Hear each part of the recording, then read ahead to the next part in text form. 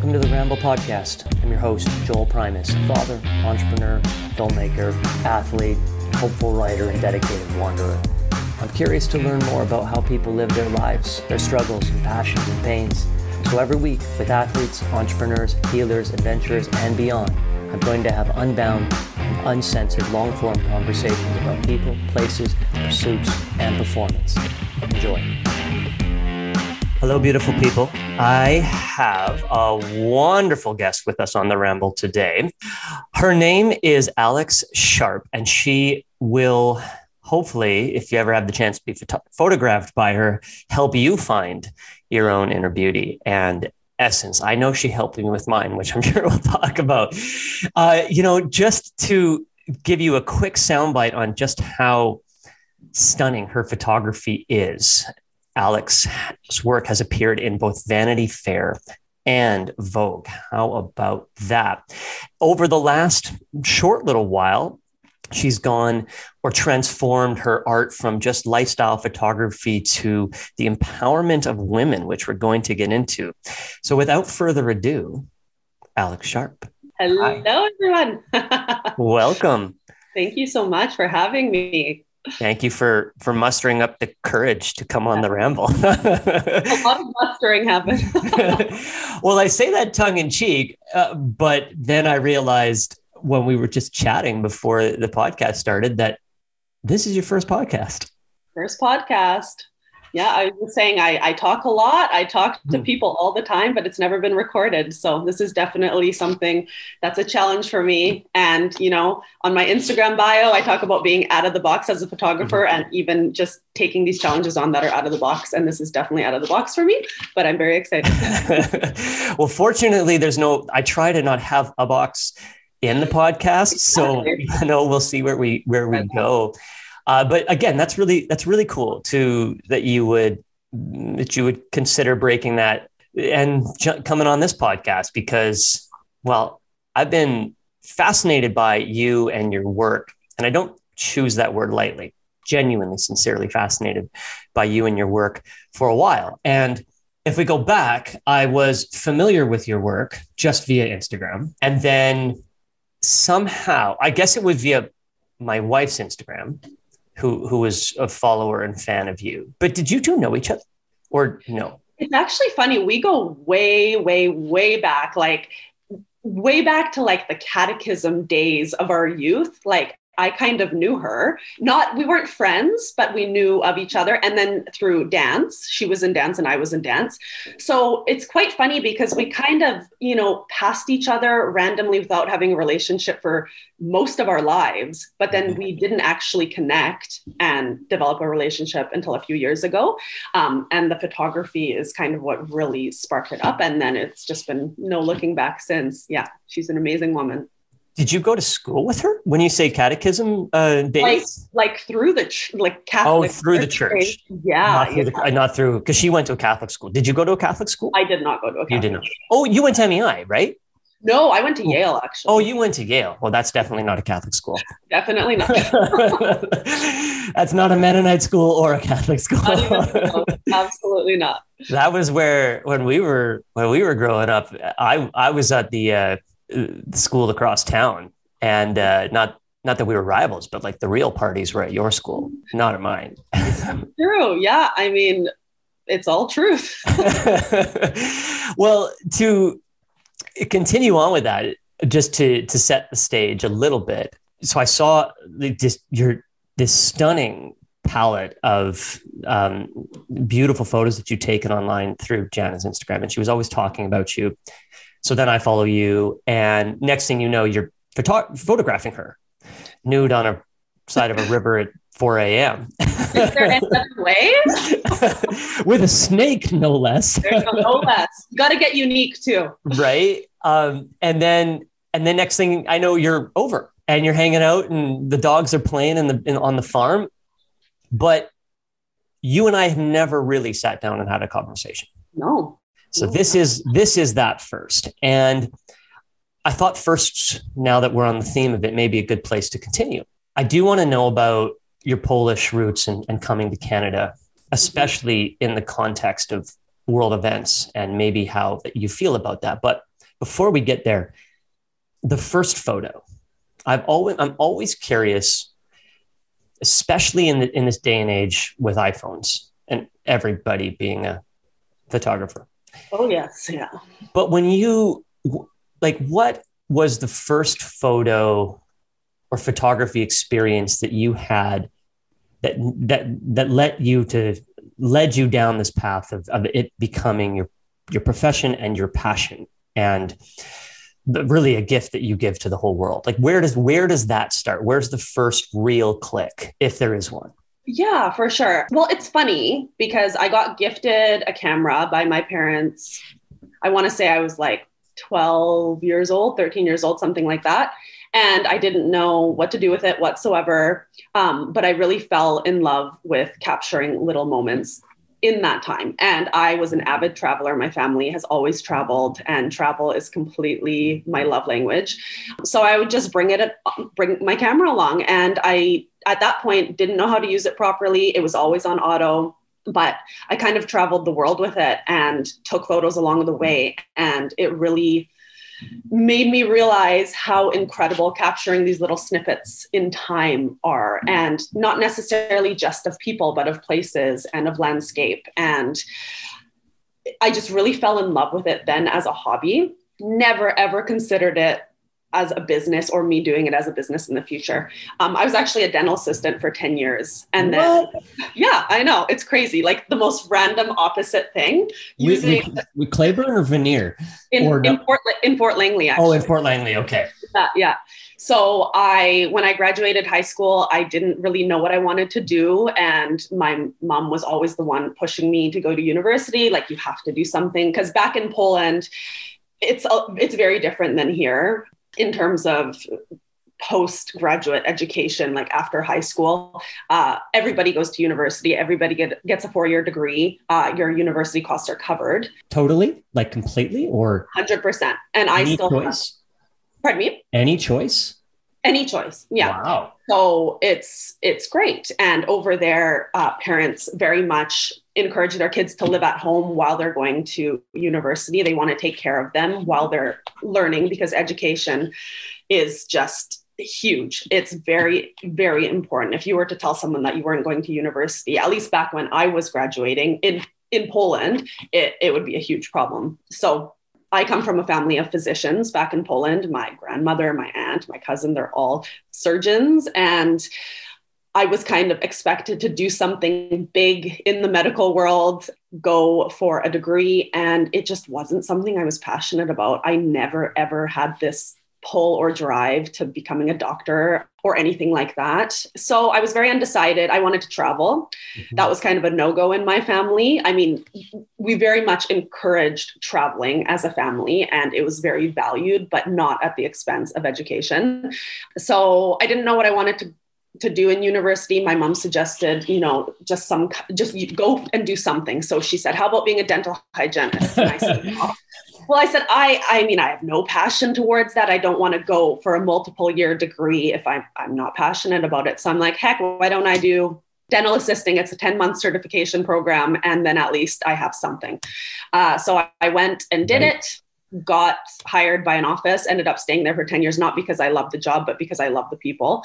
But I was always kind of doing photography on the side. And then eventually I started posting my photos just with my family on Instagram, and people started asking me if I could take photos for them. So I started taking photos, and then it got to a point where it was happening so often that I thought, like, why am I not, charging for this or doing it as a business? Because I did find a lot of joy in it, in creating. So then I ended up starting my business, and very casually, I had young kids at home. I didn't really have the time to go full force into it, but I'm also not the kind of person that can half-ass anything. So it was really hard because I kind of did go full force. And again, juggling motherhood, relationships, business. I mean, you know how it is. It was really tricky, and it put a lot of stress on me in some ways, and a lot of frustration that I couldn't achieve exactly what I wanted to achieve, because initially I wanted to do a lot of travel photography and photograph people as I was traveling. But again, with young kids at home, it's not feasible all the time. So yeah, I started the business. It blew up way faster than I could have imagined.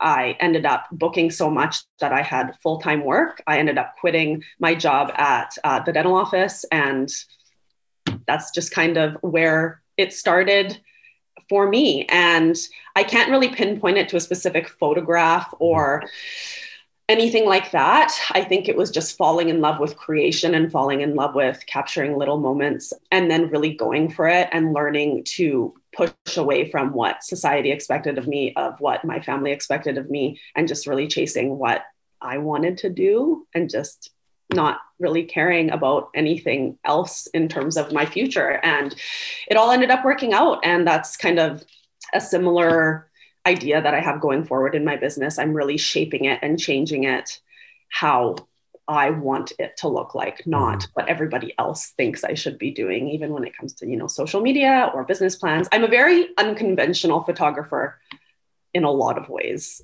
One being that I'm completely self-taught. I never took any photography courses. I literally learned on YouTube. I do things very differently than most photographers. I use a different editing system. I cull my photos in a way that most photographers would cringe. I have photographer friends that are like, why do you do it like this? You're making your life so much harder. But I'm like, for me, I've tried your way and I can't do it. I have my ways. I'm set in my ways. And at first, can you elaborate on that? Did you say cull, like as in get rid of the? Yes. Yeah. So for example, I cull all my images. Like when I pick my images out of my whatever images that I took during a session, when I pick the ones I want to use and edit, most photographers use programs like Photo Mechanic that are specifically made for culling. I cull in camera. Oh, really? Yeah. So I will cull hundreds and hundreds of photos just in that little screen. Yeah. And what you risk, why a photographer wouldn't do that, is because you might not see the full,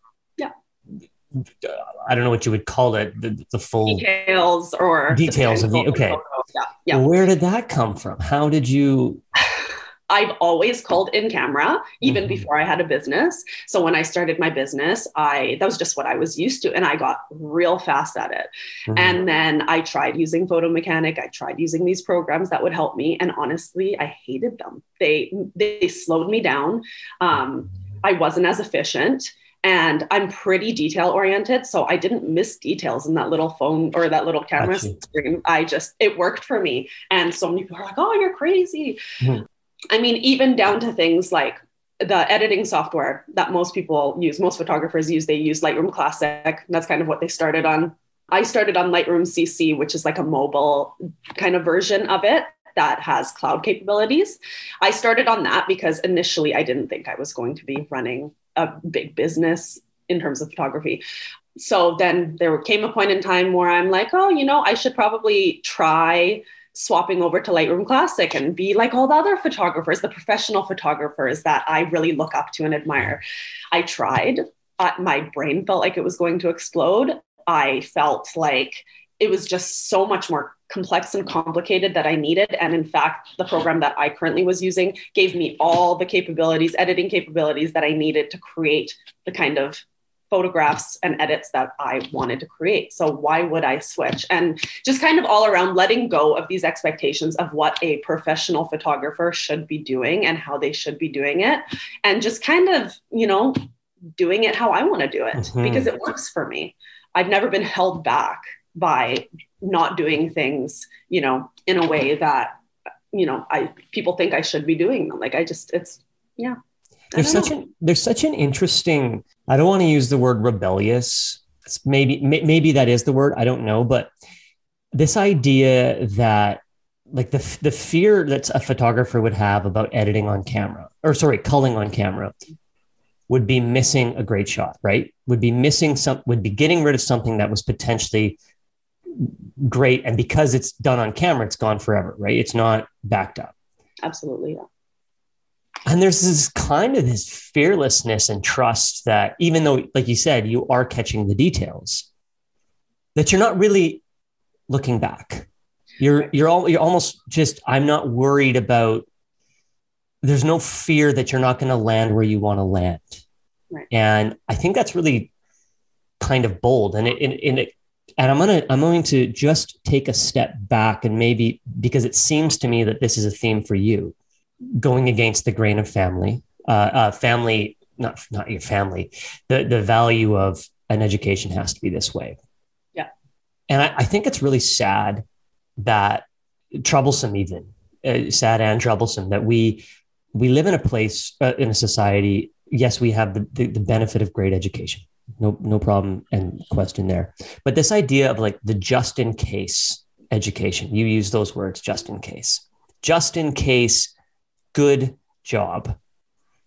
And this is the artist's dilemma, the young artist's dilemma, where they are like yourself. You've found this passion and calling, but there's a hand on your back, so to speak, that's pushing you in another way to safe. And maybe you can kind of talk to your mindset and your process as to how, for both for you, but also for those listening who may be stuck in this moment of, I have to choose, and I'm leaning towards the choice I don't want to make, the safe choice, right?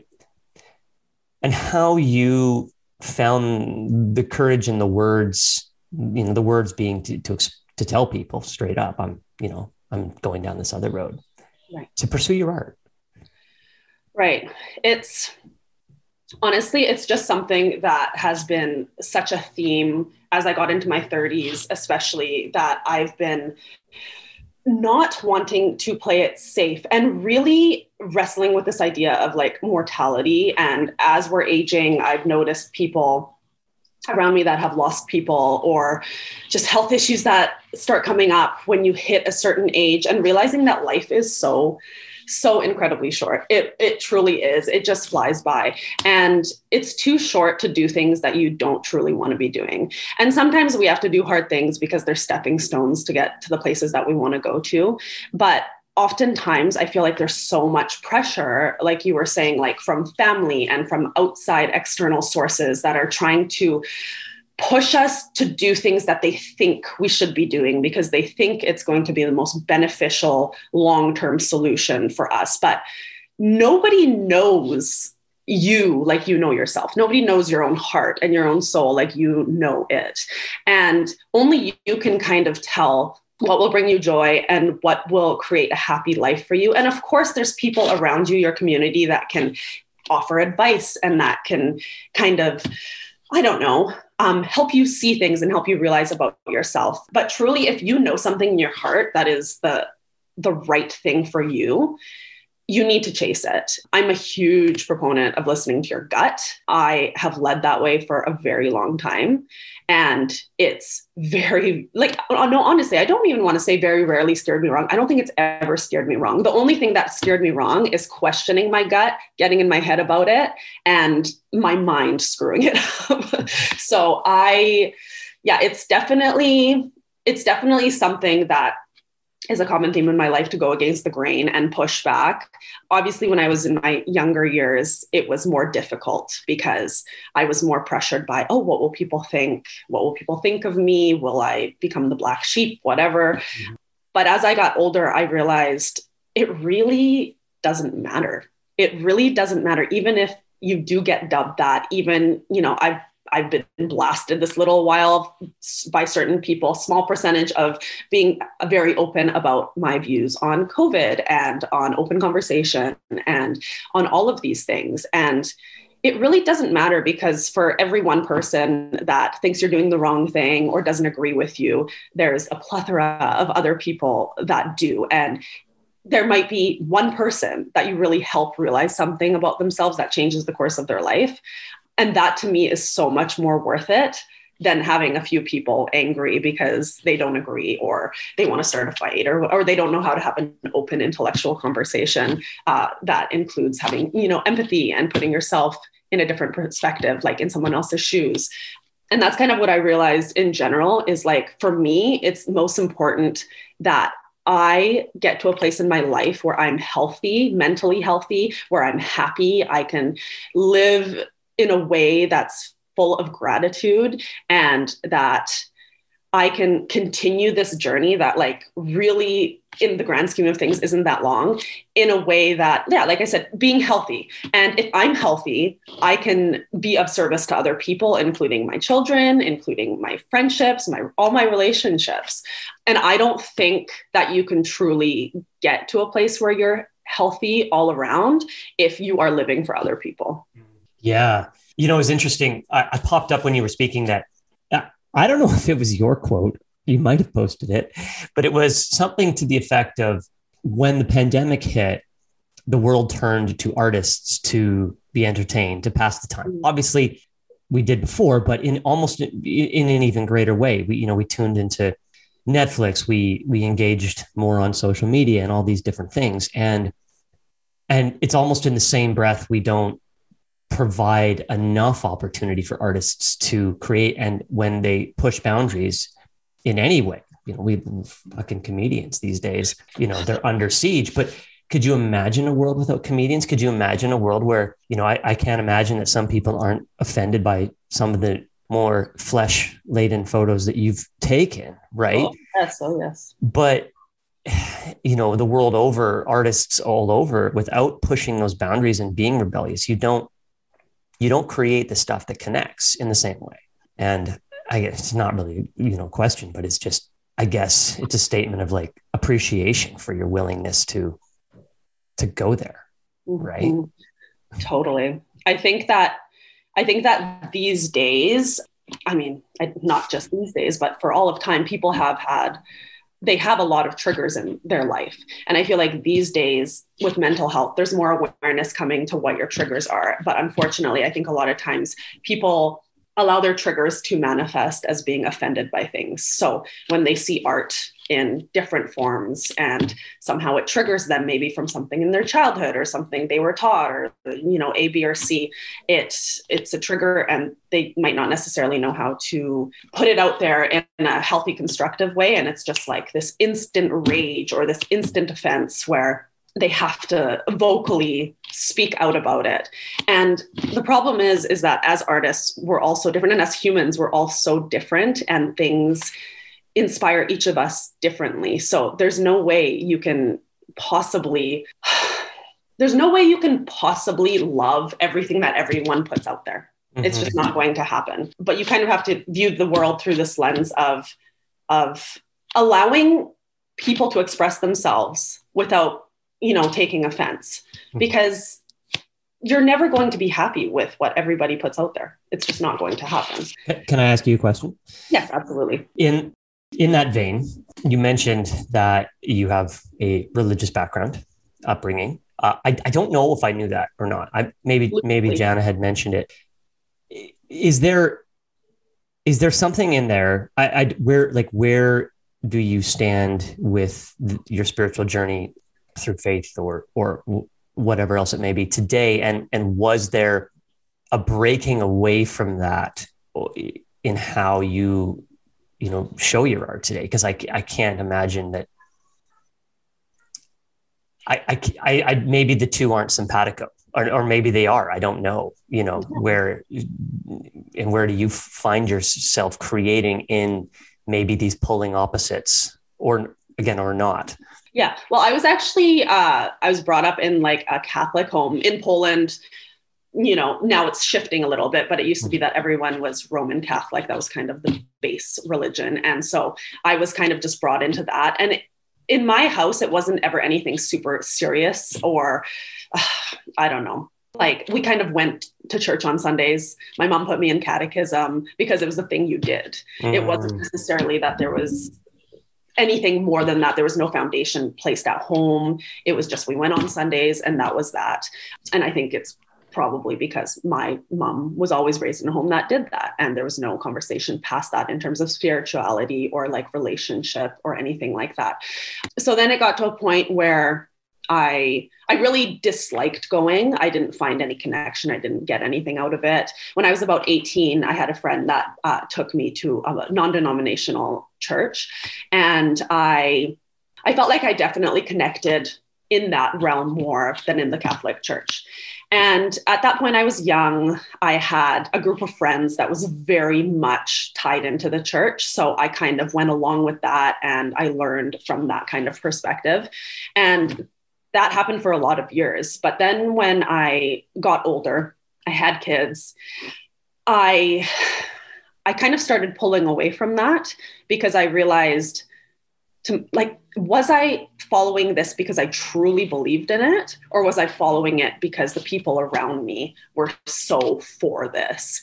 And I think it was a little bit of both, because I've always felt this immense connection to God. I always have. And whether you want to call it God, the universe, some kind of greater pull, I dream a lot. I feel like God comes to me in dreams. And there's been some very unmistakable, I don't know, experiences in my life where, for me personally, it's undeniable that there is some sort of greater power that's based out of love.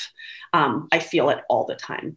And so as I got older and I started pushing back a little bit, it was definitely not met well.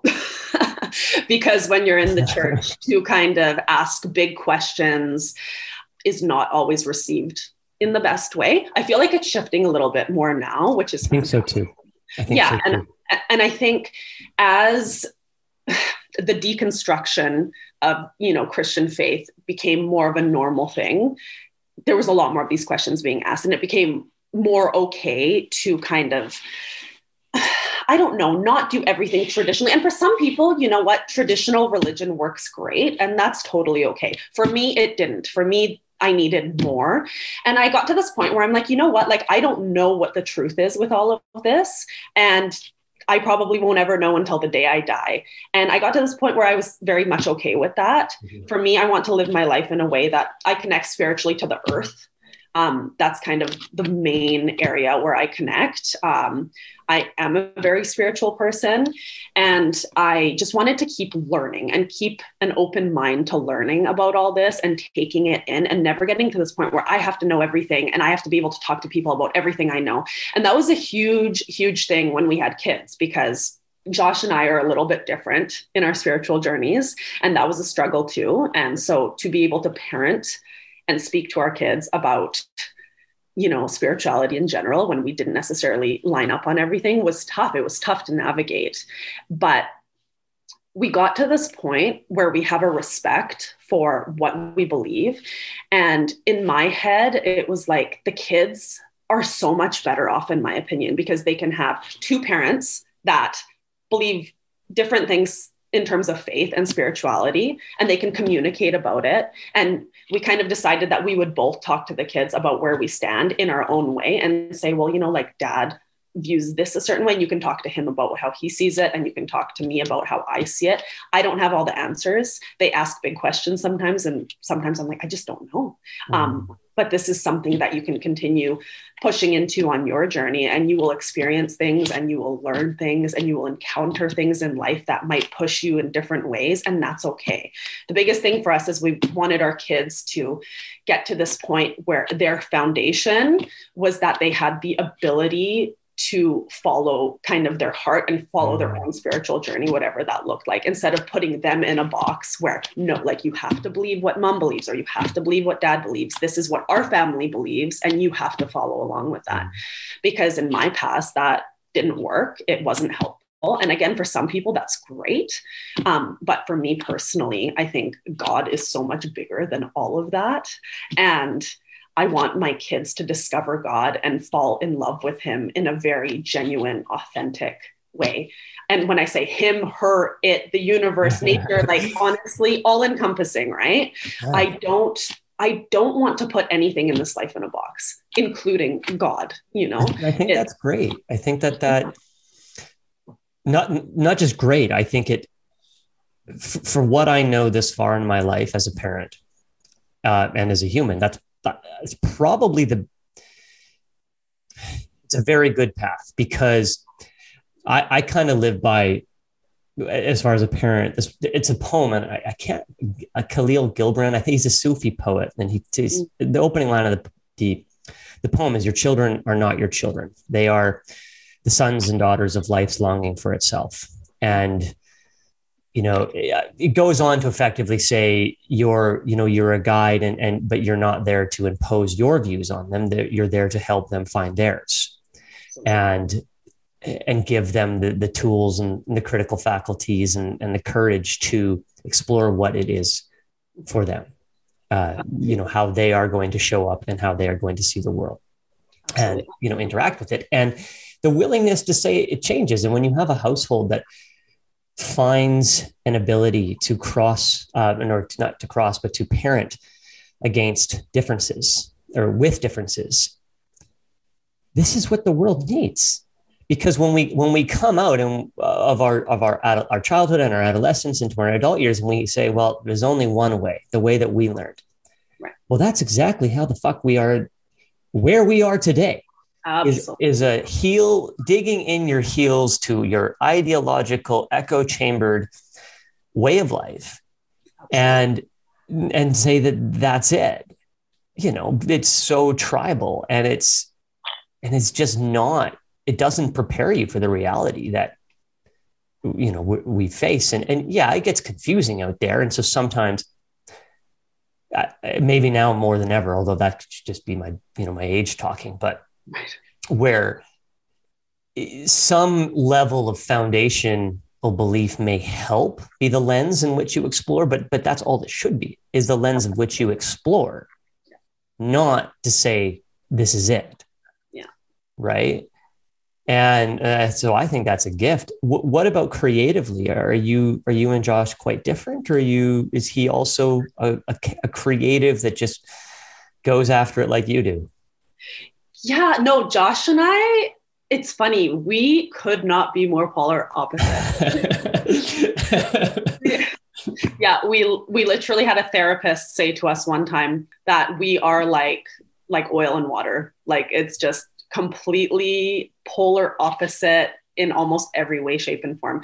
But the funny thing about us is I think it's actually a strength for our marriage, because when we first met, I was quite abrasive. I was quite sarcastic, and he was very quiet, and he's one of the kindest people that you'll ever meet. He's honestly such a genuine, kind human. And so when we first met, I was a little bit harsh, and like my family, the way we operated, it was like almost like what you picture, like an Italian dinner. It was loud. We would debate, and he got very thrown off because his family's quite quiet. They discuss and everything like that, but very, very different scenario. And so as time went on, I found that we kind of balanced each other out. Like, I almost softened a little bit, and he taught me how to kind of put strength and softness together. And for him, I almost encouraged him and gave him a little bit of extra confidence to be more bold, and to speak out against certain things and not let certain things slide. And it kind of has been a beautiful journey. And like, marriage is not easy by any way possible. It's not easy, but it becomes such a beautiful journey when you really push into each other's differences and into learning how to communicate properly and into seeing each other in like your raw state. And I also find within marriage, like, you evolve so many times within any relationship. And I think that's what a lot of people don't talk about, is when you're married for a certain amount of time, you hit these kind of crossroads in your marriage where you evolve and you almost turn into a different person. And you have to decide with your partner, like, are you willing to accept me in this new form? And can we continue growing alongside each other or not? And I feel like that's where a lot of relationships fall apart, because they're not okay with the huge change. Because I'm a completely different person now than when we got married. And I think in a lot of ways, Josh is too. Yeah, we are as well. Jan and I are as well. And it's a choice, right? You have to choose.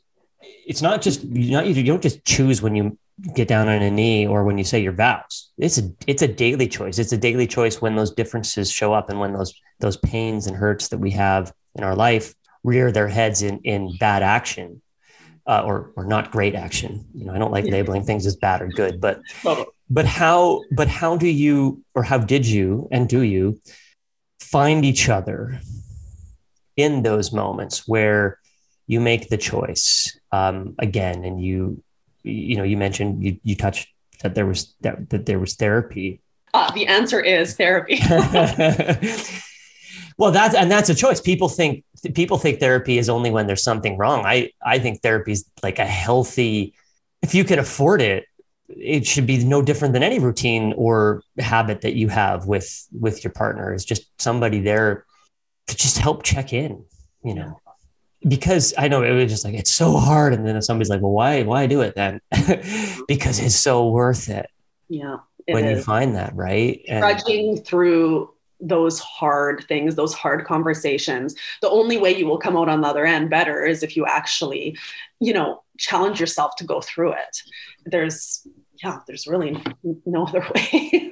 And one of the choices that I've noticed is comes from our past, or comes from, my parents are divorced, and I don't know if this is like actually for me, but definitely for my brother, one of my brothers, it's like, it was so painful for him that, and still is to this day, that the thought of like, there was no pain that he would be not willing to go through in a relationship to not get divorced.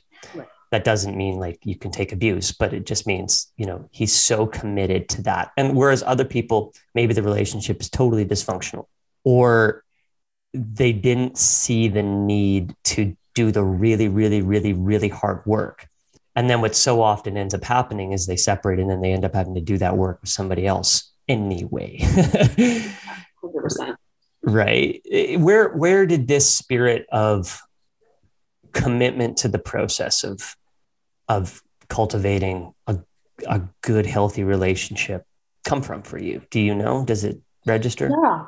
I honestly think it was a choice. Like, we have overcome so many things in our relationship, and we have learned so much about each other in our relationship. And one thing we really learned is that our communication styles are completely different. Mm-hmm. So when we would get into arguments, it would just escalate so quickly, and we didn't know how to bring anything back down. So therapy really showed us and taught us how we communicate. And sometimes we actually just needed a therapist where we got into an argument and we couldn't even come out of it because we couldn't communicate effectively enough to bring it down. So we almost needed like that third party to teach us a little bit how we can do it. So as time went on and we learned more, and we are by no means perfect. There's still times where we just want to rip each other's heads off.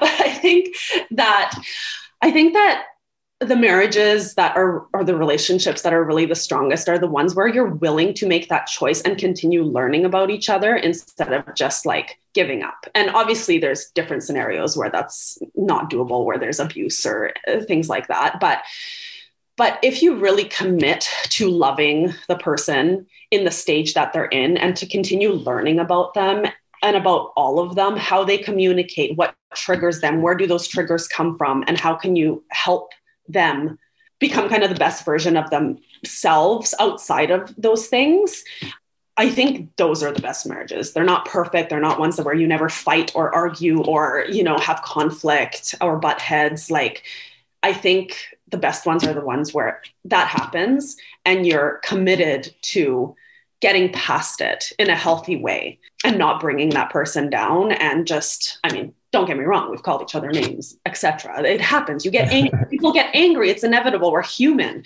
And that's going to happen in any relationship, whether it's your partner or whether it's a friend. But you just have to be willing to see the best parts of that person, and also realize that the way you're kind of feeling about them, they're likely feeling about you back. Like, you also have triggers. You also have downfalls that you unload on your partner all the time. So it's not like it's this one-way street where, you're getting all the abuse and all the whatever. It happens both ways often when there's conflict and when there's arguments. So the other person also has to want to commit as much as you do. And I think that's where the disconnect comes, is sometimes you just get to this crossroad where one person wants it and the other doesn't, or you both don't want it, or, it's really tricky. So, we've been married for almost 12 years now, which is crazy. We're about the same. Yeah. We're about the same. I say about the same embarrassingly because I'm not 100% sure. I know. Lose track of time. And we're just totally different people at this point in our lives. But I also feel Like our relationship has never been stronger, which is crazy because we've gone through so much. And there's been times in our marriage where we almost called it quits multiple times. Yeah. And we just decided that, you know, it was worth it to push through the shit and push through the difficulty.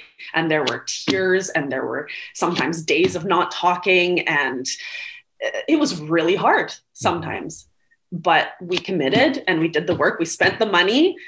We had a good community of people that were for us as a couple, and we learned a lot.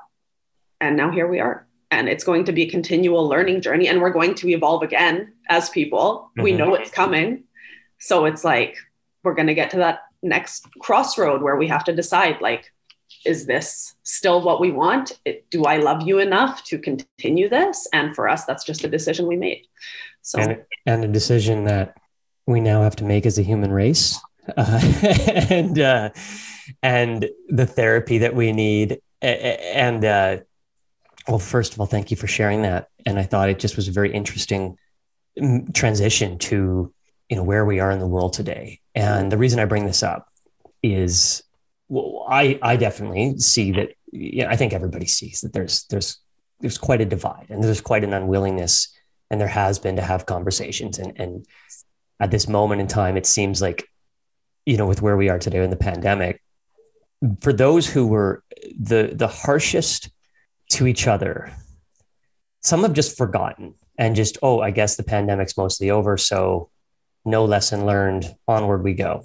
And where I'm going with this is, you chose to speak up, which was hard to do. And you have a platform, you have followers, like you said, you have fans that are engaged, but there is no question that, you know, choosing to speak up comes with its fair share of hate. And if we put aside the idea that, okay, you're not worried about the business side, you're not worried about losing business, because you know that people who want to work with you will work with you, and you trust that will work out. Why did you choose to use your platform to share your thoughts on things, knowing that it was going to have some headwinds, to put it lightly? You know, I don't even care if you talk about what it was that you wanted to say. You did say we can go there, but I'm more interested in why you said it. Right. Well, I'm an Enneagram 8, and I'm a hugely justice oriented. So for me, biting my tongue is not something that comes naturally. And as I've aged, I've learned there's certain situations where I do bite my tongue, because it's not going to cause change or do anything good for anybody, really, because I am an opinionated person, and I've always known that about myself. But in this scenario, I really felt that there were people that felt the same way as me, and also had a lot of fear and about speaking up. And so for me, I'm like, you know what? I'm going to be a voice for all of those people, and I'm going to get flack. I'm going to get pushback, because I know I have people following me that very much disagree with my point of view. But in my head, I was like, the way I'm going to approach this is from a place of love. I'm not going to tell anybody that you're wrong. I'm not going to tell anybody that you're foolish for what you believe or the choices that you're making. I'm going to come at it from a way where I'm going to share my heart and how I feel about it in a loving way that opens up the conversation, period. Just opens up the conversation where we can chat, we can throw ideas back and forth. And of course, none of us are experts, but I think it's really important, because there was so much emotion pent up in people and so much fear and sadness all wrapped into one. And people needed an outlet where they can lean on somebody. And sometimes in their families, they couldn't even speak to their family because they would get completely shit on. And it was I kind of went into it with ideal that it would be an open inbox for anybody that wanted to share how they were feeling, and a place for them to vent and let things go that were kind of feeling heavy in their lives, with zero judgment wherever you stood. That was the most important part to me. And I made that very clear, that there would never be any judgment about, where you're at, how you're feeling. And when I first started talking about it, I was flooded with messages of people saying, thank you for saying this. This is exactly how I felt. But I felt like I couldn't speak up because I would get attacked. And it was really heartbreaking. And for me, that justice side, it really fired me up and got me really going. And in that moment, I committed. I'm like, you know what? I'm going to keep speaking out about it because there's people that need it. And again, if I help one person by speaking out, it's worth it for me. And it turned into this thing where I would get a couple messages here or there of people that, you know, had a very specific viewpoint and told me that I was wrong and said it in a hateful way. And when I get messages like that, honestly, if it's done in a hateful way, I just don't have time for it. I don't have respect for people that decide to have conversation in that way. I had messages that were very respectful, that disagreed, and I welcome them because you know what? Like, I'm never a closed book. I'm not ever going to hang myself in a certain, you know, position or viewpoint because I'm always learning. So I very much welcome those messages because I'm like, oh, maybe I'll learn something that I didn't know before, or even open up a thought process that I hadn't kind of reached for yet. And so those were great. And those people continued following me. And, you know, they learned that they had the ability to skip ahead if they didn't want to listen to it. I had people that I very much thought were friends and respected, even within the photography community, that decided to unfollow me. And you know what? That's their right and their choice. But I was honestly quite disappointed because to me, it's just like, if you don't have the willingness to have an open conversation or surround yourself with people that have differing views, like, how are you going to grow? How are you going to move forward? If you surround yourself, like you kind of said, this echo chamber of only people that think exactly in the same way that you do and have the same ideals, how are you ever going to grow or learn or open up your bubble or continue practicing empathy and, you know, shifts of perspective? You can't, because you're just surrounded by the same thing. So yeah, initially it was kind of this thing, like I said, an open inbox for people to share their thoughts and feelings that were really struggling, were feeling really down, were being really put down by family or had ties that were cut within family and friends and were really feeling it. Their support system kind of crumbled overnight over something that really, especially looking back at it now, what was the point? Yeah. You know? Yeah. That was the hardest part. Yeah. I'm so disappointed because if there's a finger to point, it is 100% at our government. Mm-hmm. It is 100% at the leaders of our nation and many nations in the Western world, who did not in any way, shape, or form try and bridge the divide. And in fact, instead stuck a hand in it and widened it intentionally. And that was the part that saddened me the most about all of it, was that I grew up with a lot of faith in my leaders, a lot of pride in the values of democracy that I thought we had in Canada. And to an extent, you know, in the States, but even in the States, it was a dogfight of one side versus the other, probably more so than in Canada. And that anybody should have felt, you know, that it fell on people like yourself who made a brave choice to speak up for those who just were feeling so alone. And it is shocking, Lee. It is shocking just how many people felt alone and isolated, and that they were being gaslit to all high hell. And yet they just continued. It just continued and it just continued. And even when things started to lessen, it still continued. And when when these truckers who, you know, much like yourself, decided to try and be a voice of a view that they had, I was sickened to my deepest core, regardless of what you believe about their view, that they were treated the way that they were treated in Canada. And this comes down to this moment in time where we're seeing that there are a lot of people that, at least right now, are very much okay with living under a certain style of government. Right. And I'm not condemning that. Mm-hmm. The problem is that I'm seeing is there's not an acknowledgement that is what they're doing, that is like you're for this moment in time, unless things that happened during our Emergency Act here in Canada are undone, mm-hmm. You're not going back to a different, the way it used to be in this country. And, the ability to debate things, the ability to share, most importantly, we have a state-owned media. Mm-hmm. And that is reaching into our school systems, that is reaching into our unions. And only people like, yourself are speaking up.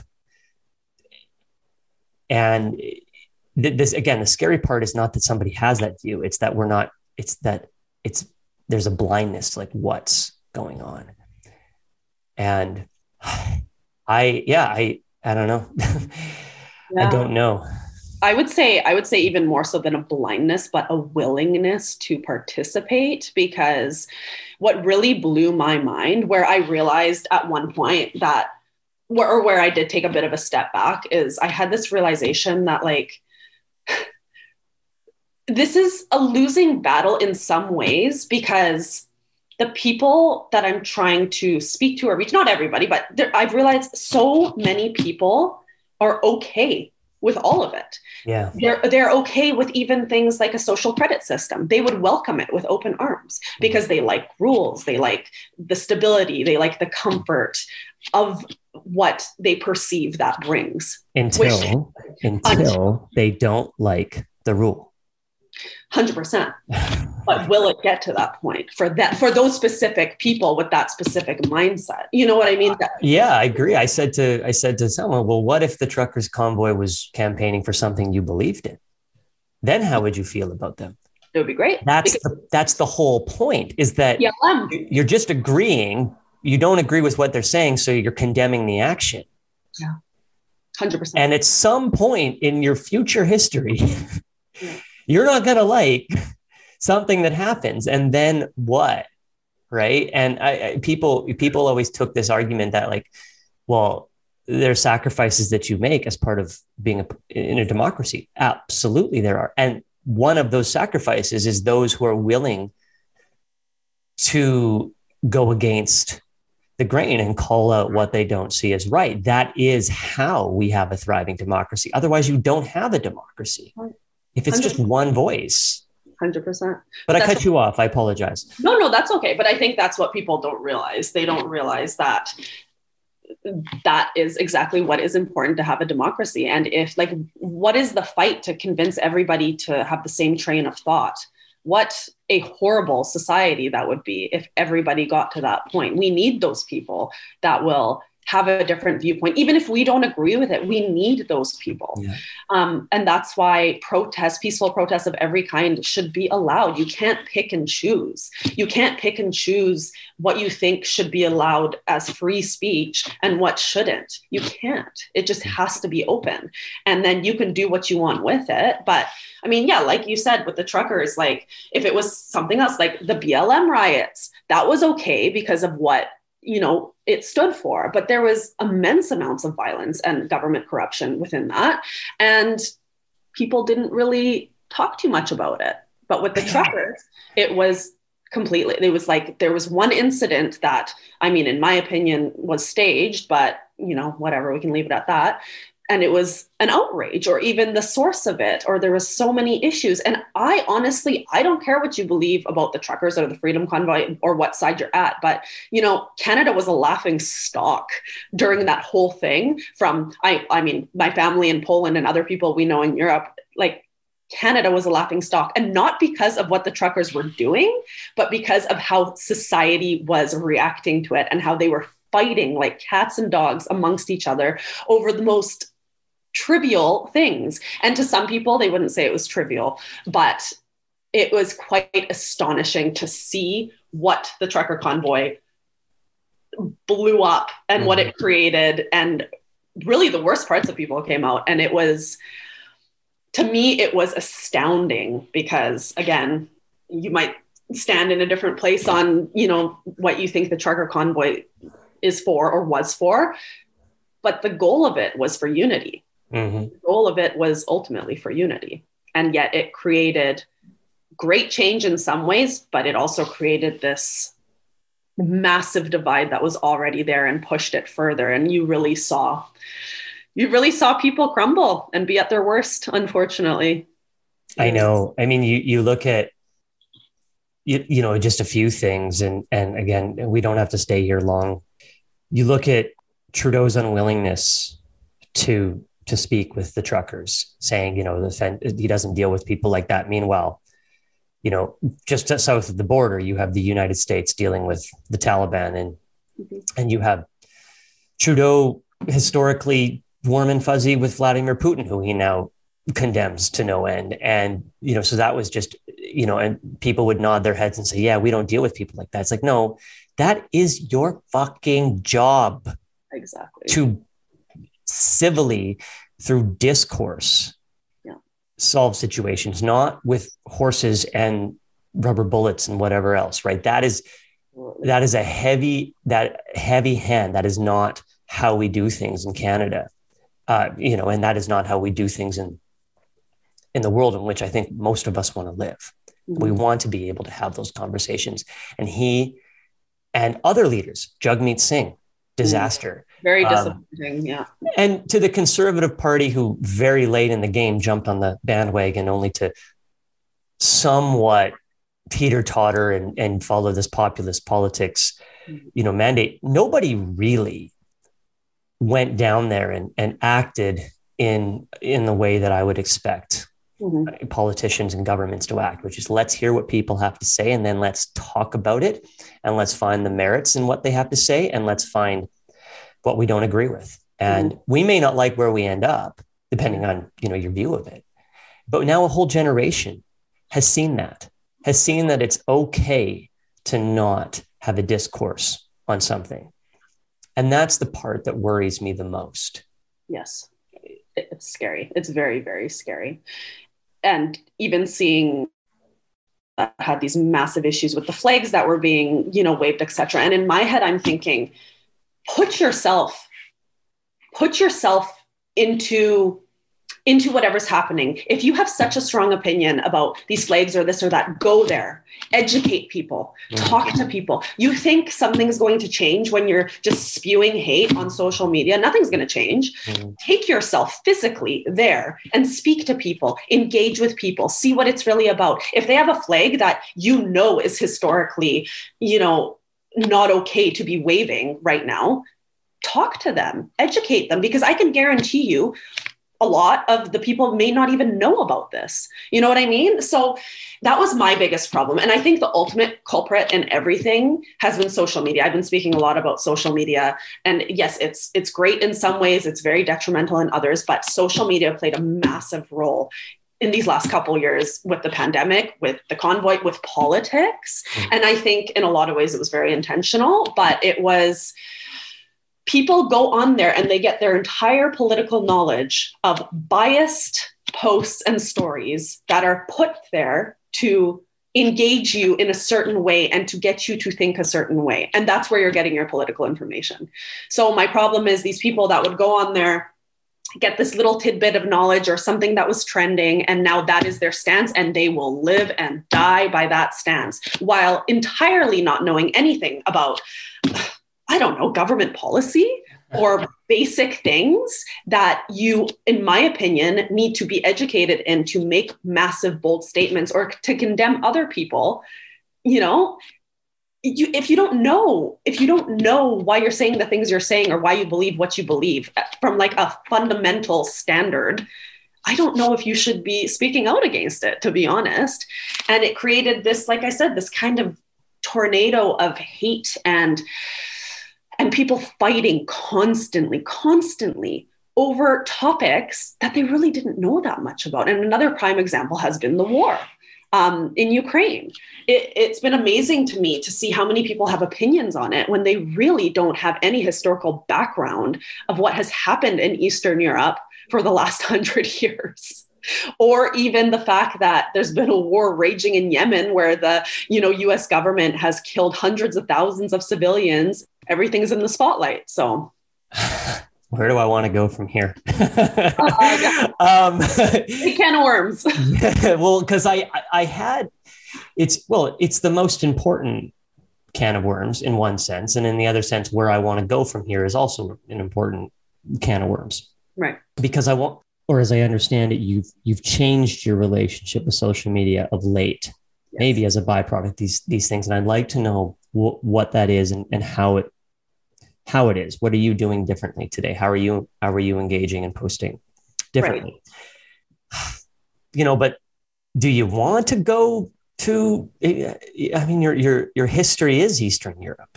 This is something that hits very, very close to home. Is there anything that you wanted to say on it, or no, we can just move forward?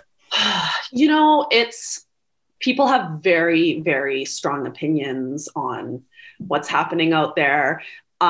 My biggest issue is this condemnation of the Russian people as a whole. Yeah.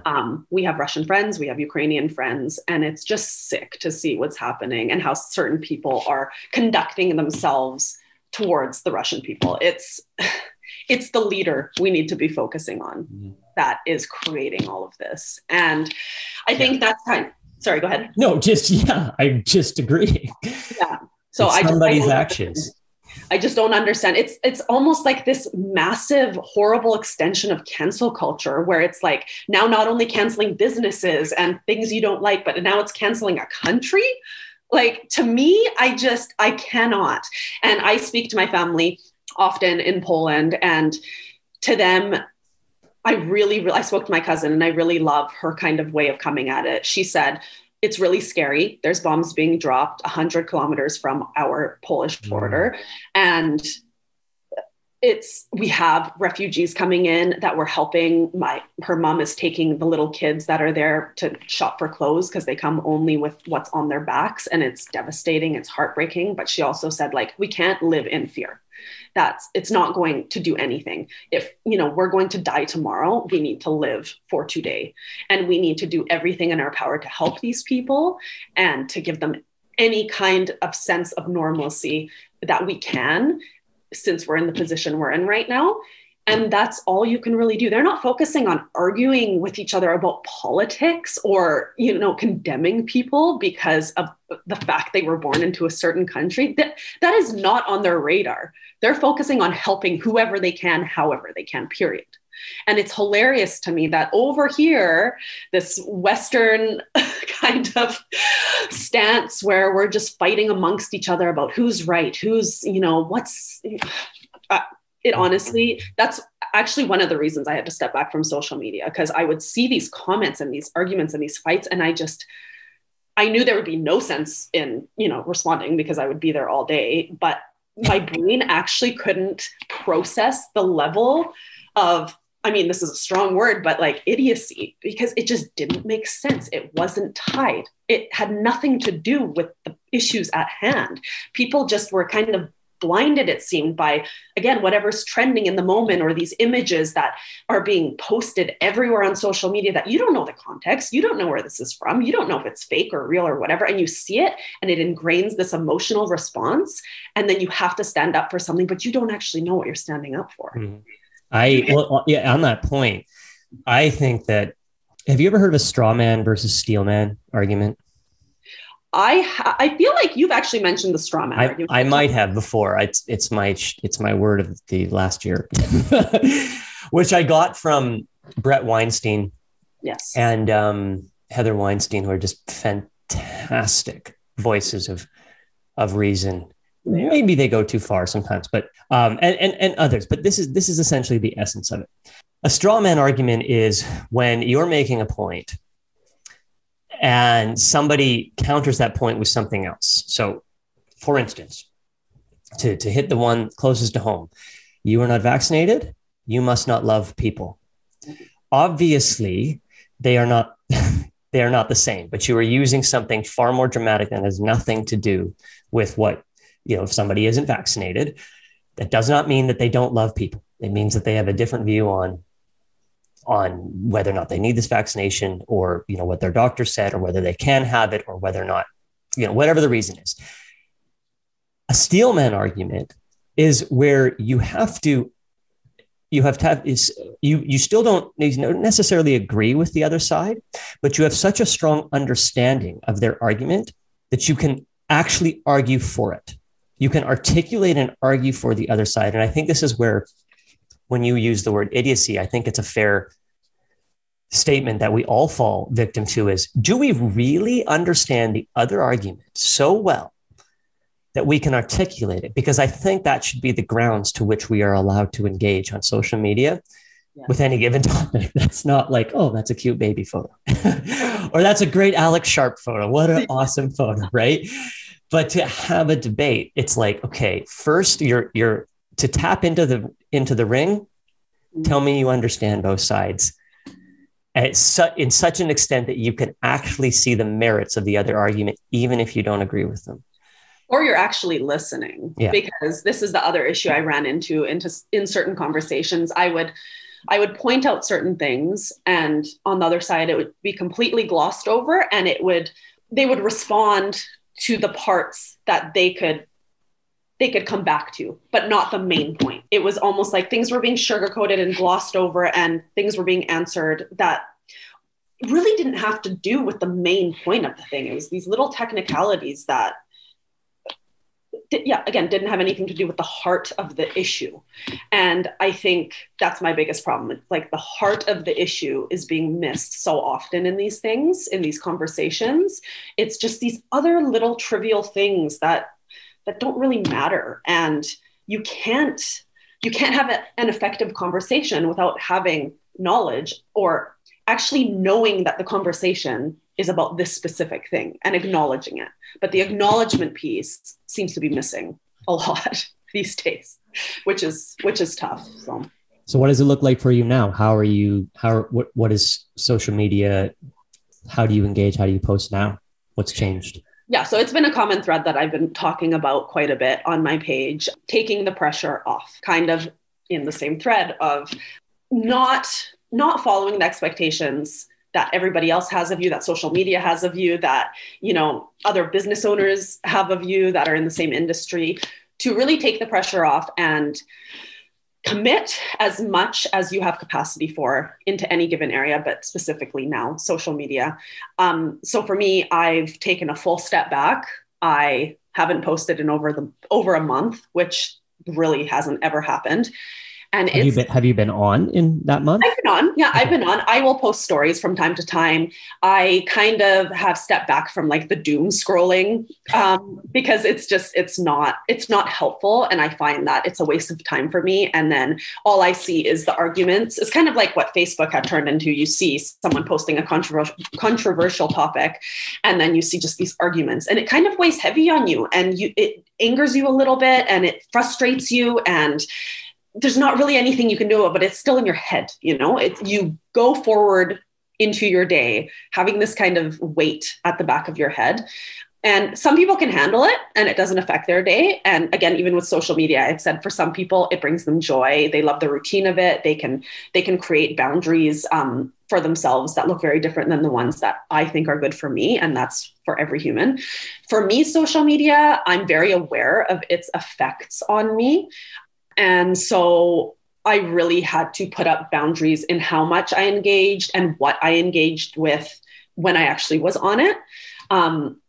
So yeah, I've fully taken a step back, and I've decided that I'm only going to post when I feel inspired to post, not to post just to post, because I feel like I should in order to get engagement or not to lose followers or whatever.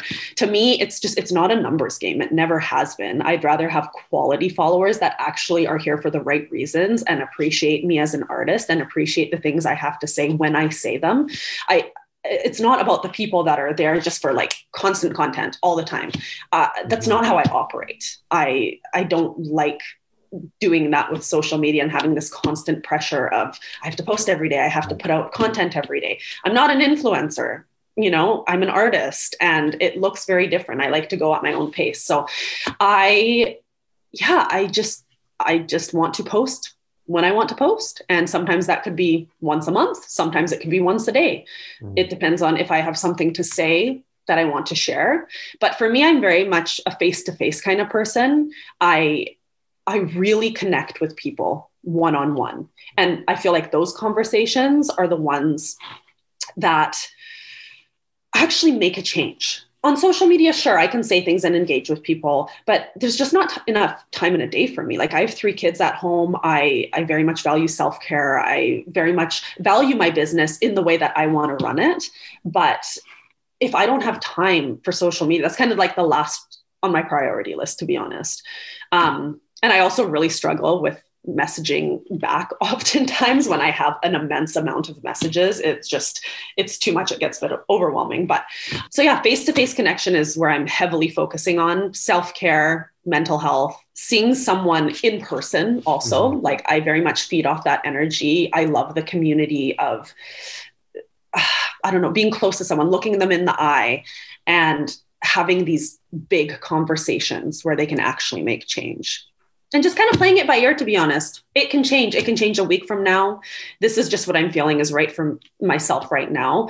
And I know personally, like I just put out a poll asking how many people struggle with social media and finding a good groove. And 90% of people said they really struggle finding a balance and they feel the need to post even though they don't want to. Right. And that for me is so problematic because, again, wrestling with the sense of mortality, like our days here are limited and you're focusing and pouring your time and energy into something you don't actually want to be doing. And it's an addiction too. That's the addiction. Yes. Like that's where we know it because we all watch The Social Dilemma, but we don't, necessarily treat it like we might if we were an alcoholic, where we're like, shit, I really got to do something about this, right? 100%. So for myself, I needed to wean myself off fully. It's like almost like cold turkey, you know, I couldn't, you know, some people can make time limits for themselves, but for me, I'm like, you know what, I almost need to go off it for like a solid, what is it? The 21 days will form a habit. Yeah. It was kind of like that. And I went 21 days and now it's almost like my new normal and it feels fantastic. And again, it doesn't work for everybody. Some people love doing it. Some people aren't in a position where they can't stop marketing for their business. I'm fortunate enough that like I can, and my business has totally reshaped itself this year. And it very much aligns with where I'm at business wise as well. So it wasn't a difficult choice for me, but for others it may be, but yeah, that's reality. Yeah. And you're spending, well, I mean, you've always been a nature dweller, a nature seeker, but you're sneaking off more, right? Like you're really, you almost have a routine of disappearing with your kids into the woods. Absolutely. And we live in you're not far from us. We live in a place where that is ample and amazing. But what is that something you've just recently started? And like, what is this escape that you do? Honestly, it's always been like that. I remember when my kids were babies, I would have friends saying like, how do you get out every day? Like I can barely get out of the house. And I made it a priority to take my kids. I would strap them on. I would take them by myself down into the bush, like just to get out, because for me, it actually made my days immensely easier. They were happier. I was happier. And that kind of continued on. I find a lot of solace in nature. It's healing for me. When I'm feeling elevated or triggered, it brings me right down. And I do feel like that's where I connect with God the most. And I honestly feel like my kids, it's the same for them. Even if they don't realize it, I see the shift in their demeanor. They become much more calm. I mean, don't get me wrong. We love the safety of home, the comfort of home. We love our home. But I mean, my personality, I crave change of scenery. I crave newness and adventure. And I kind of need it to function. So I've incorporated it into my day-to-day. Every day almost? Every day I go out for sure when the kids are at school. I mean, we have the dog now, so I take him out every single day for a hike. So it's good for you. Yeah, I mean, it's great. If I incorporated it into my routine and it's what works for me. And again, not enough time in a day. It takes time to do all these things during the day, but the kids are in full-time school now. So it makes things a little bit easier. And on weekends, one day of the weekend, we make a point of going on Google Maps or like Earth View, finding a secluded beach somewhere and trying to make our way to on the Chilliwack River? Everywhere. Last weekend, we found a new place. We went to Bristol Slough, which is near Hope. Never knew it existed, but we looked on the Earth view and we found like a fun little like river beachy area, and we saw a road that went right by. So we said, let's check it out and see if we can find a new spot. And That's cool. as summer rolls around, we do that more and more, like a little bit deeper down the FSRs, and just trying to find new spots that are secluded that we can go to and just like really engage, that aren't overpopulated. Do you find the need to, even if you're not posting, take pictures? Do you try and capture it, or are you trying? I do. I mean, that's something that I have never stopped. When I go somewhere beautiful, I do feel the need to capture the moment and to share it too. And I do make sure that I do it a little bit, and then I put my phone away though, because honestly, that's the phone thing. It just puts me on edge when it's around me all the time. And that's the problem now, is I've been intentional about putting my phone away so much more that I'm even more terrible at responding to text and all the things it takes me 24 to 48 hours. And I feel like people these days have this expectation that you're going to answer right away. And if you don't, it's like, are you okay? Like, what's going on? But it's just become a part of my new routine. And the people that are close to me, like I've explained it to them, they know, they still love me. I think you have to do that. I think you do have to explain it to them. And I think that it's a healthy way to go about it. My phone shuts off at 7. I wake up with tons of messages every day. But it's nice to shut it off, right? Yeah. And you kind of have to do it. And it's funny because that was kind of what the time was like before cell phones. You would have a landline and someone would leave you a message, or they would send you like snail mail, and there would be time. But now everything is instant gratification all the time. And I'm really trying to teach my kids that too. Like, not everything's instant. Like, you need to be patient, and you need to take time away, and you don't have to respond to everything right away. You can take time to articulate and process and just take it in, because these days everything's so fast paced and there's no time for anything. And we need to relearn how to get back into that old way, I feel. I mean, some people don't feel that way, but for me, it's immensely important. Some people don't feel that way. It is also immensely important for me. And it is, I'm trying to find out how to weave it into my own creative process for what I do. And I'm curious about yours. And I'll just say a few things ahead of that. Like, I'll paint a picture, with my words, because if you saw me actually paint a picture, well, you can. There's one painted picture I painted here, so you can see that, and you can see why I don't make my money doing it. So when you came and did a photo shoot for us, we had this decrepit barn at our house. It's just so shitty. And every day I walk there and maybe I chop some wood or collect the chicken eggs. And you had just followed us around with the camera a little bit. Sometimes you told us to do stuff, other times you didn't. And you just turned this everyday moment in our lives that's genuine. We would, we may not have been wearing the clothes we were wearing for the photo shoot, but we genuinely would walk towards that barn every day, as a family, as individuals, etc. And you turned it into this just really stunning art. And obviously the rest of that photo shoot was fantastic. And I'm just curious how, one, you do, like, your process, and both leading up to and when you're behind the camera to shoot, to create this art, and two, the intentionality behind the darkness, because, lots of people love the golden hour, right? Sunsets and brightness, and that comes from that. And a lot of people love color palette, but you have this stunningly beautiful, what I would say was an interpretation on black and white. It doesn't feel totally like it, black and white. It feels like your thing.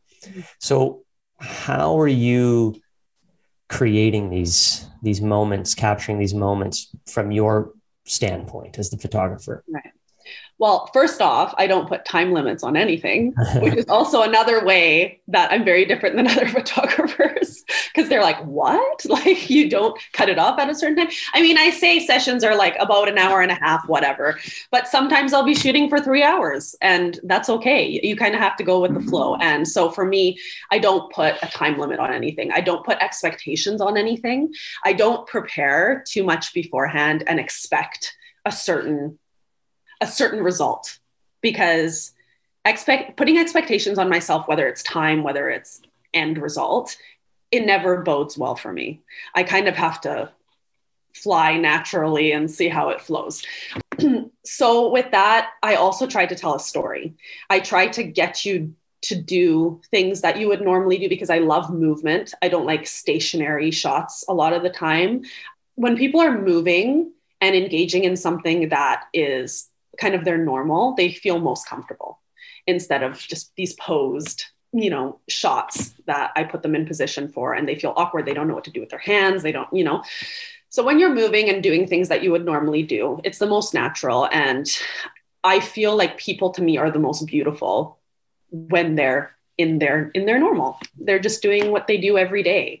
And that's what I want to capture, because when you look back at a photo 20 years from now, you want to remember it as a time that you were, exploring your property with your family. And rather than, oh, remember that time we took those photos and the photographer was, stationing us here and here and here. And it wasn't natural. We felt awkward. It didn't feel like something we would do.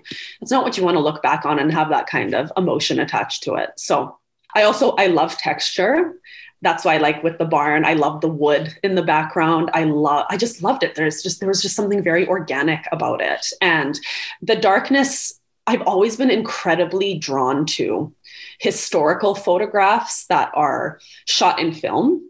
And oftentimes they're a bit more grainy. There's a huge play on light and shadow, because with those old manual cameras, you had to be so intentional and you had to have so much technical knowledge about your light that there was often plays on that. And I'm very attracted to that.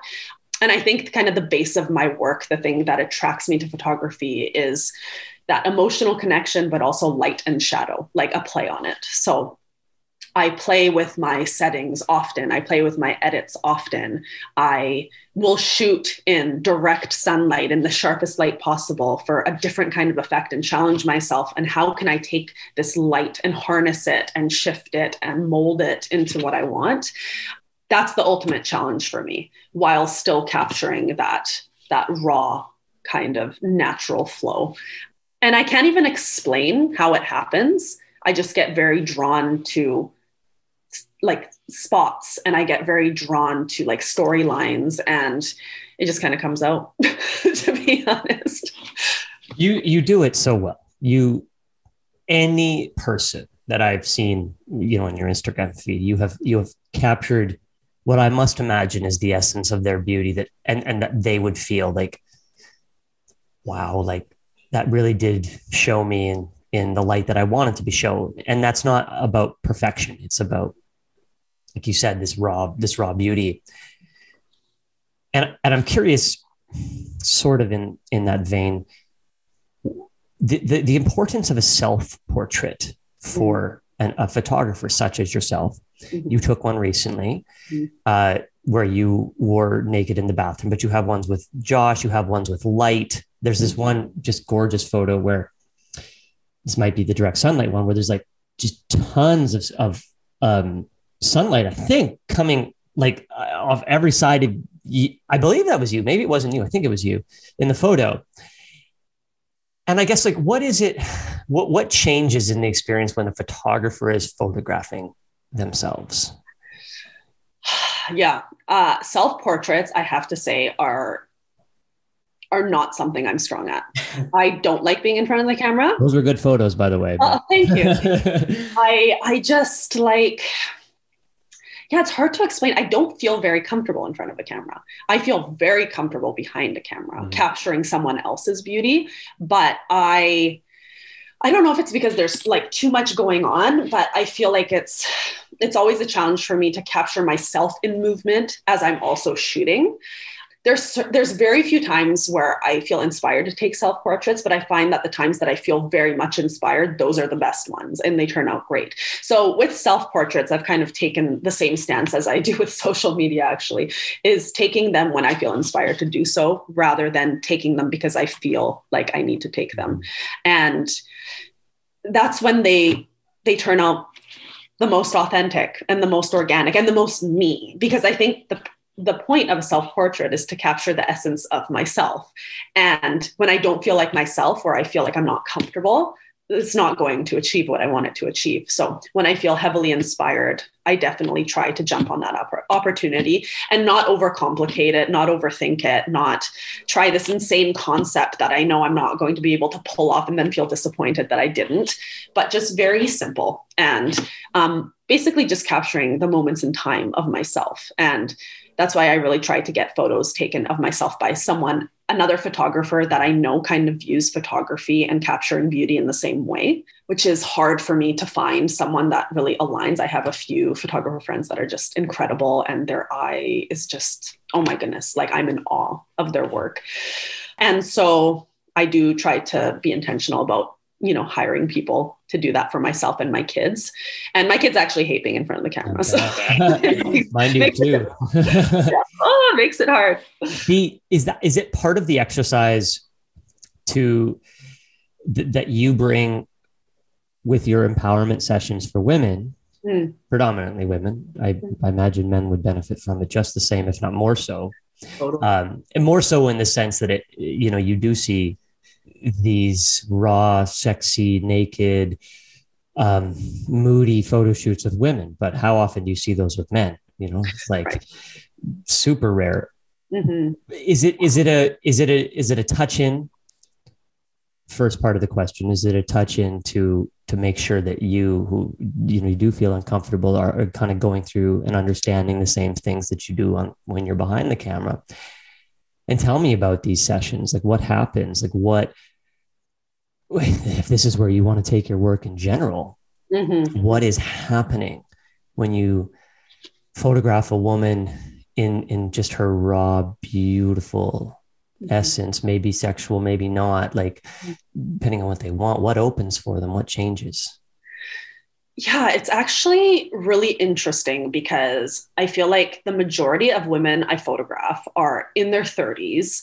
They've kind of hit that deconstruction period of their life, which I feel like a lot of women hit just before they turn 30 or as they enter their 30s, where they kind of reevaluate everything about their life, where they're headed. They kind of reevaluate priorities and step back into really discovering who they are at their core. And I find most of my clients are in that stage where they're really searching, they're really learning about themselves, and it's a very profound period of life, and they want to capture it because they're proud of themselves and they're proud of their evolvement and this metamorphosis that they're stepping through, which is really beautiful because it makes it that they are ready for these photos. They are ready, and they still might not be fully confident or super secure in doing it. It still might be totally out of their comfort zone, but on like a spiritual level, they're ready. And that's kind of where I come in. It's almost like, I would say I'm almost like a facilitator in helping take these baby steps towards the rest of this kind of deconstruction and coming out of it. So I often try to incorporate nature, because for me, that's where I get a lot of energy from and a lot of inspiration from, and bringing their kind of spiritual journey into it and where they're at. And my sessions are very much a collaboration. It's not just me taking the photos. It's this relational dance almost back and forth between myself and my client, where we kind of feed off each other and both bring something really intense to the table that kind of wraps together as one and creates the images that it creates. That's why I can't really prepare for them beforehand. I can't have this like mood board all the time where I'm like, this is what we're going to achieve, because oftentimes what we achieve is nothing like I expected. Mm-hmm. And that's the most beautiful part of it. And oftentimes there's tears, there's laughter, there's this connection of us together and connection with the earth or with themselves internally. And it's almost like an unsaid therapy session in a way. It's really beautiful and really profound. And I step away from those sessions feeling like I also leave with a bit of something pretty incredible. And there's an energy exchange, right? Where you're almost co-creating in energetically. And it is, I can say that having been on the other side of your camera with my wife, what I love so much about what you're doing is, in part, obviously you're creating beautiful art, but I find so often that men and women both, as we age and our bodies change, we become even more insecure. And our mirror, other than the one in front of us, that is all these images of perfection on Instagram and magazines and movies, etc., airbrushed, photoshopped. People who have had tons of surgeries, etc. And I'm not judging surgery. I'm just saying that's what we see. And so then when we see ourselves in relation to that, we no longer find ourselves beautiful. Yeah. And what I think you do is that you take someone and you say, let me show you how I see you. Yeah. Right. That beauty and how I see you. And then all of a sudden they can see themselves that way, even if it's just for a moment. And that's why I think that it's not a vanity exercise to post it, to do it. I think it is an exercise in if we hadn't already, reconnecting with just how beautiful we are for who we are and how we are in the world around us, like you said, with nature. And so I can see why there'd be tears. I can see that. Yeah, it's pretty powerful. And I think about the way I actually view these women, and I find them so incredibly beautiful. And just people in general. I always admire beauty in people. And it's not like in the obvious ways that you think. Like for me, like laugh lines are incredible. Freckles are incredible. The way, like the curve of a woman's like hip is incredible. And so I do want to capture that on camera and show them. And I think even after a session, for some women, after they see the photos, they still don't initially see those photos and think beauty. So it's almost like this, it's like a small step in the continual journey where we keep having to do it. It's not an easy fix like that. Oh, I'm going to get photos taken of myself. I'm going to fall in love with myself and that's it. It's not like that, because even for myself, like I've gotten to this place where I truly love and appreciate my body. But of course I still have some days where I'm like, oh, okay. Like those little bits of insecurity creep in and you're like, oh, but wait a second, let me remind myself of everything this body does for me and the journey that we've come on together. So it's not just this one and done photo shoot. It's a baby step and instilling a few kind of game-changing mental strategies on how you can view yourself as a woman and as a person. And that's why I actually don't use any Photoshop in my images, which some people will come to me and ask for things Photoshopped. And I tell them straight up, I'm not the photographer for you, because I want you to fall in love with your cellulite, and I want you to fall in love with your scars, and I want you to fall in love with your soft tummy that you have after having kids. Like, I want you to look at that and actually love it and look at it in like this endearing way that a lot of women don't look at their bodies, unfortunately. And again, like I said, it is a journey. And so that's kind of the goal in my sessions, to continue the baby steps going after this session. It's not just now in this moment, but I want you to keep pouring that into your life, into the way you view yourself. And that's why I don't want to Photoshop out all these things that are natural and that are a part of aging. I know. We have to, I struggled with going gray at 32, right? And I was like, no, I'm not dying it.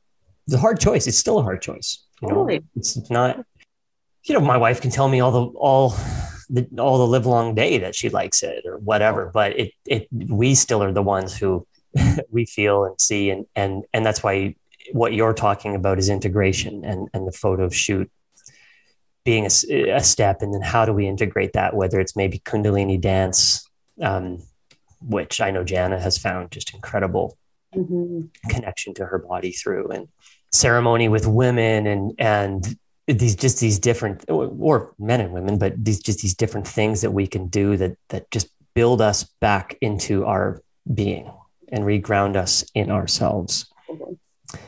It's easier said than done. It's easier said than done. But again, this is kind of what I want to be here for, to be a facilitator, to provide strategies for how we can get to that as a collective whole in society that we can keep pushing for that. One thing that you do differently in society, one of the that I can speak to, is that when we did our shoot with you, you accepted partial payment in trade. and I thought that was really cool, because here I'm thinking Vogue, Vanity Fair photographer. And yet it was like, I didn't have the conversation. You had it with Jana, but she's like, no, she actually like wants some of our eggs and our wild game. And I don't know what else came with it. A chicken, I think. Good thing you're a carnivore, but we wouldn't have had anything to trade. But where did that come from? I mean, that's cool. It's because it's honestly not about money for me. Like that's what I can kind of lay it out as. I mean, obviously, I don't know. I sound so privileged when I say that it's not about the money. Of course, you need to earn a living. You need to make money to some extent. But for me, it's the passion of creating and of connection that's so much more valuable and so much more important. And I think trade is something that is slowly getting lost as well. Like back in the day, that's kind of how you did things. And I think I have so many incredibly talented people around me that have amazing skill sets that I don't have myself. Like, why wouldn't I trade? I trade right now. I have ongoing content kind of contracts that I have with certain companies. I trade for my skincare. I trade for all my tattoos. I trade for coffee. I trade for my hair. I trade for meat. Like those are all things that I would be paying for and that I love and I would need to get myself. So why wouldn't I trade one service for another? Did you bring it up with these people? Are you like, let's do this? Yeah, or did it just happen? Absolutely. Naturally? If it's something that I feel like I want, then I always offer up trades. And also there's other times where, people aren't necessarily able to pay my full price. And that's okay, because you know what? It is an investment and I find value in other things that people can offer. So it's always on the table. It's always on the table. And when people ask me, like, I appreciate, and there's times where it's not necessarily something I would want. So I'm transparent about that, but oftentimes it is. So it's a great relationship to have. And I think it works beautifully for me. So why wouldn't I? I agree. It's cool. I think that it's, we look at things like cryptocurrency and we look at, why wouldn't we look at trade currency? Why wouldn't we go back to that and say, hey, you can't regulate this. You can't regulate this one. But you can't. And it was always very important to me. I never wanted to become one of those pretentious photographers that was like this, and I'm not flexible and I can't, talk to people about things. And I don't know, just the kind of the theme of my life also is to hold things loosely, to kind of go with the flow and I don't know, be open to just about everything. Like, if it works, it works. Like, I don't know. It's an inspiration to me. It's an inspiration to Jan and I, how you live, who you are. I say that very sincerely because it's not something that comes naturally to me, holding on to things loosely. Jana, maybe a little more so. But after the last 2 years, and just periods of not feeling even remotely at peace. And even really before that, just in the constant pursuit of anything. I want that. I want what you have. Well, it's funny, Joel, because that did not used to be me for most of my life. I did not grow up in a household where peace or happiness was valued. I was very, like I said, abrasive for many years of my life, very insecure to the point where I overcompensated by being overly obnoxiously confident when that wasn't actually the case. And I held on to everything very tightly because I had lost many things in my life. And I also come from an Eastern European family where kind of scarcity mindset is at the forefront. So this has only really been post my own personal deconstruction, which was a painful, beautiful, oh gosh, again, I'm going to use the word metamorphosis because there's nothing else I can really tie it back to. I broke down everything in my life, my relationships, my spirituality, like everything to nothing. And it was the lowest of raw lows I could have been. And then I built everything back up in the way I wanted to live in my adult life in my very core, without any external pressures telling me how I should reassemble everything back together.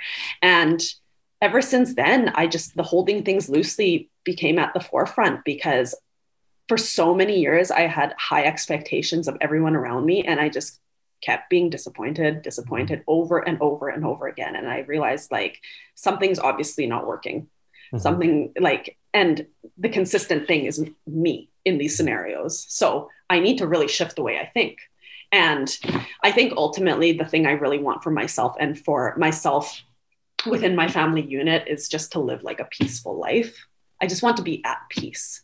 And I know there's going to be times where I'm not, because, you know, such is life, but that's what I want to strive for. I want to live in gratitude for the little things that I get to experience every single day. And I just want to be at peace. And I felt like I couldn't get to that point of being at peace when I had all these expectations. And I always felt this I was always on edge, because I felt like somebody was going to fail me, or I was going to be disappointed. And you just can't live like that. I'm lucky that I'm at this point in my life where I have minimal relationships of people that I fully trust and value. And I have cut out a ton of relationships that I realized were incredibly toxic for me. And I feel so at peace with the people I have in my life. And as I'm meeting people and connecting with people, it feels right, and it feels good, and it feels peaceful. And as you chase peace, you also learn how to navigate the times when you're not at peace in a more effective way. So yeah, it's been a journey. You're a gift. You're a gift to us all. And I've been so grateful for how much time you've given. And I want to be, we both have to go get children momentarily here. And so I thought, maybe that was just a wonderful moment to say our goodbyes. And I wanted to give the audience a chance to, where do you want them to find you, if at all?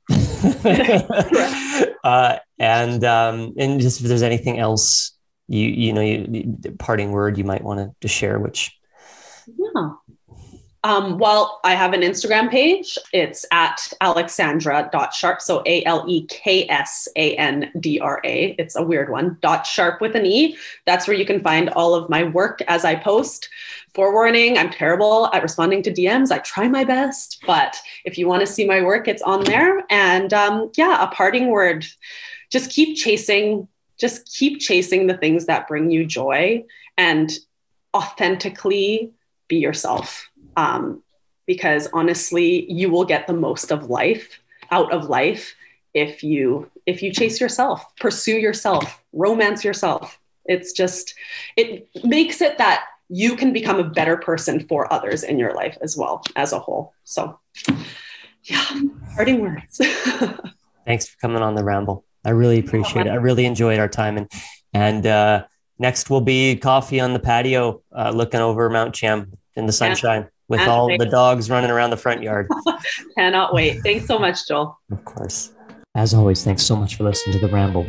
There is a lot of podcasts out there, so we thank you for choosing to listen all the way through on this one. We want to be part of the solution, the good questions, the things that move you and inspire you, and make you want to connect deeper with yourself and others, all that great stuff. So if the spirit does move you, subscribe, share, post, anything. We'd be forever grateful. And if you have any comments or feedback, good, bad, ugly, it doesn't matter. We're here to listen. Guests you think we should have on, of course, send them along. Thank you. And until next time, peace.